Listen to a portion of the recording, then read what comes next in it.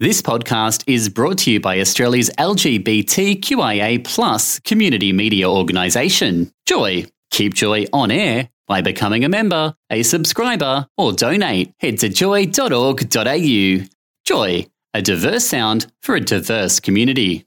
Welcome to this Joy podcast. My name is Chris Tate. I'm the Program Director here at Joy 94.9. Podcasting is a great way for Joy to get its message from out of the Melbourne CBD and into regional, rural areas within Australia and across the globe. It is important for us as an LGBTI content creator to really put our best foot forward and be the voice for the wider LGBTI community. We can continue to do that with your support. If you'd like to support Joy by joining up as a member or chucking us a donation, it would really be appreciated and it helps us help the wider community. Head to joy.org.au now to sort out your membership and help keep Joy out loud and proud this radiothon. Broadway icon John Cameron Mitchell channels the essence of his glam rock icon, Hedwig and the Angry Inch, for one night only at Arts Centre Melbourne this July. So put on some makeup, turn up the A-track and pull the wig down from the shelf. John Cameron Mitchell, July 10 at Arts Centre Melbourne. Book now. Joy sponsor. It's insert temperature degrees in Melbourne. Good insert part of day. I'm Judy Kelly with Joy Odd Spots News at insert time. Time for an odd spot, and while most people find the Easter Bunny a terrifying creature, not one lady in the US. LaDonna Hewitt was arrested on Saturday after police said she lewdly propositioned and grabbed an Easter Bunny working at a carousel park in Mansfield. Oh my God. So when she posed for a photo with the rabbit, witnesses said she inappropriately grabbed the costumed character and made sexually suggestive comments within earshot of families at the indoor park. She was drunk. Well, you know what I blame that on? Society for decades now, millennia, have slut-shamed rabbits. Do it like rabbits, they say. Yeah. Going at it like rabbits, they Got say. a very high sex drive. So she probably that's probably what she thought. She probably thought, I'm going to do it like rabbits. There you go. With that oversized rabbit here at the theme park in front of the families. She'd had a lot of wine that weekend. A lot of Easter wine. To an odd spot, and one of the more inventive excuses for not being able to go to work has come from an Indian government official who has claimed that he is Kalki, the 10th incarnation of Vishnu. He says he can't come to the office because he is conducting a penance at home by entering into the 5th dimension to change the global conscience. A show cause notice served to Ramesh Chandra Fefar said such unauthorised absence does not suit a gazetted officer. In response to the notice, Fefar claimed his employers should decide whether it's more important for the agency to make me sit in the office and do time pass or do some concrete work to save the country from drought. What an excuse. I know, that's a great excuse for not going into the office. I don't know if I could get away with that one. I don't think he can get away with it either. I couldn't commit to it. I'd just be accountable for my actions. Yes. Yeah, no. Suck it up, mate. Yes. Get yourself in here. While Meghan Markle's had a few bumps on the road to her wedding, her special day was much better and much brighter than an Arizona woman who was involved in a 3-car wreck charged with drinking under the influence on her wedding day.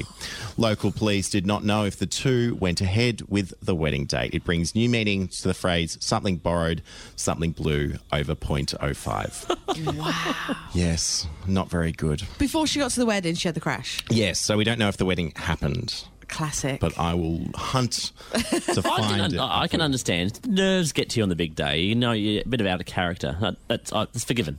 If you're saving money, don't save money on the chauffeur. And finally, an upstate New York couple got so fed up with their unemployed son's refusal to leave the nest, they finally sued to evict him and won. Mark and Christina Rotondo were forced to the extreme parenting measure after giving their layabout millennial boy Michael cash for moving expenses. They pleaded with him to get on with his life and finally sending written legal notices demanding he grow up and move out. He was given notice. You got 14 days to vacate. We will take whatever actions are necessary to enforce this decision. He wanted 3 months. He's aged 30. Gary, do you think that's a way that I could get Dylan to not sleep on my couch? Are you his daddy? No, absolutely not. Firm no. Now, I'm actually moving out, so I did it before I turned 30 because I'm only 21. Well, you're subletting, but we'll get there. All right, a Denver woman is accused of blowing up urine in a microwave at 7-Eleven. Blowing up Urine. No, urine. Cashier at the store told police Angelique Sanchez placed something inside the microwave before there was a loud bang. He said the look and smell of the liquid dripping from the microwave was unquestionably urine. Sanchez refused to clean it up and fled from the store. The cashier called police, who later found Sanchez at a health clinic waiting for a physical and urine analysis for a job.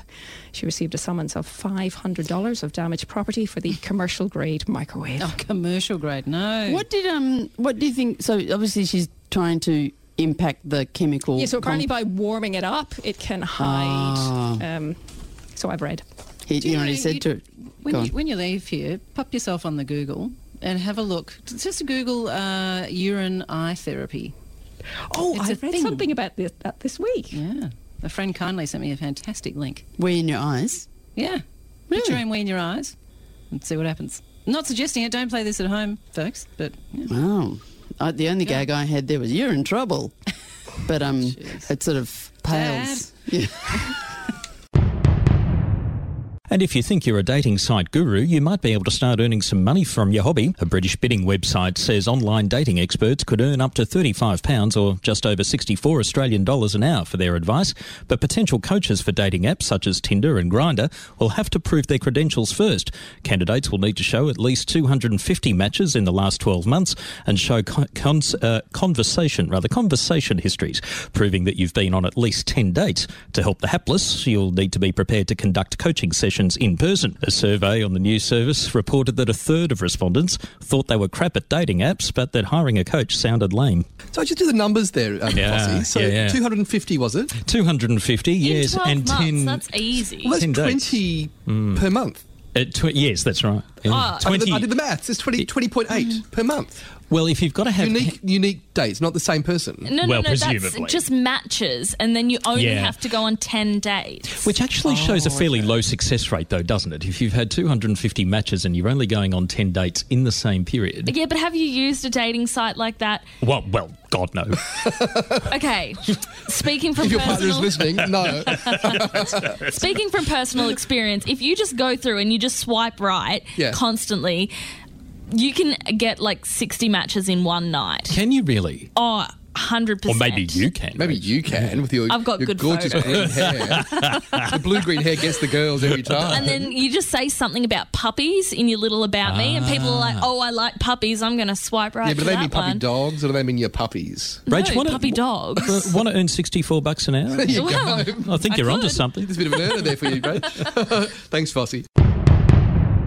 I'm Judy Kelly. There'll be more Joy News Odd Spots next week with insert newsreader's name. You can find more Joycast and show blogs. Go to joy.org.au. Thanks for listening to another Joy podcast, brought to you by Australia's LGBTQIA+ community media organisation, Joy.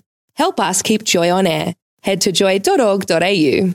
Joy, a diverse sound for a diverse community.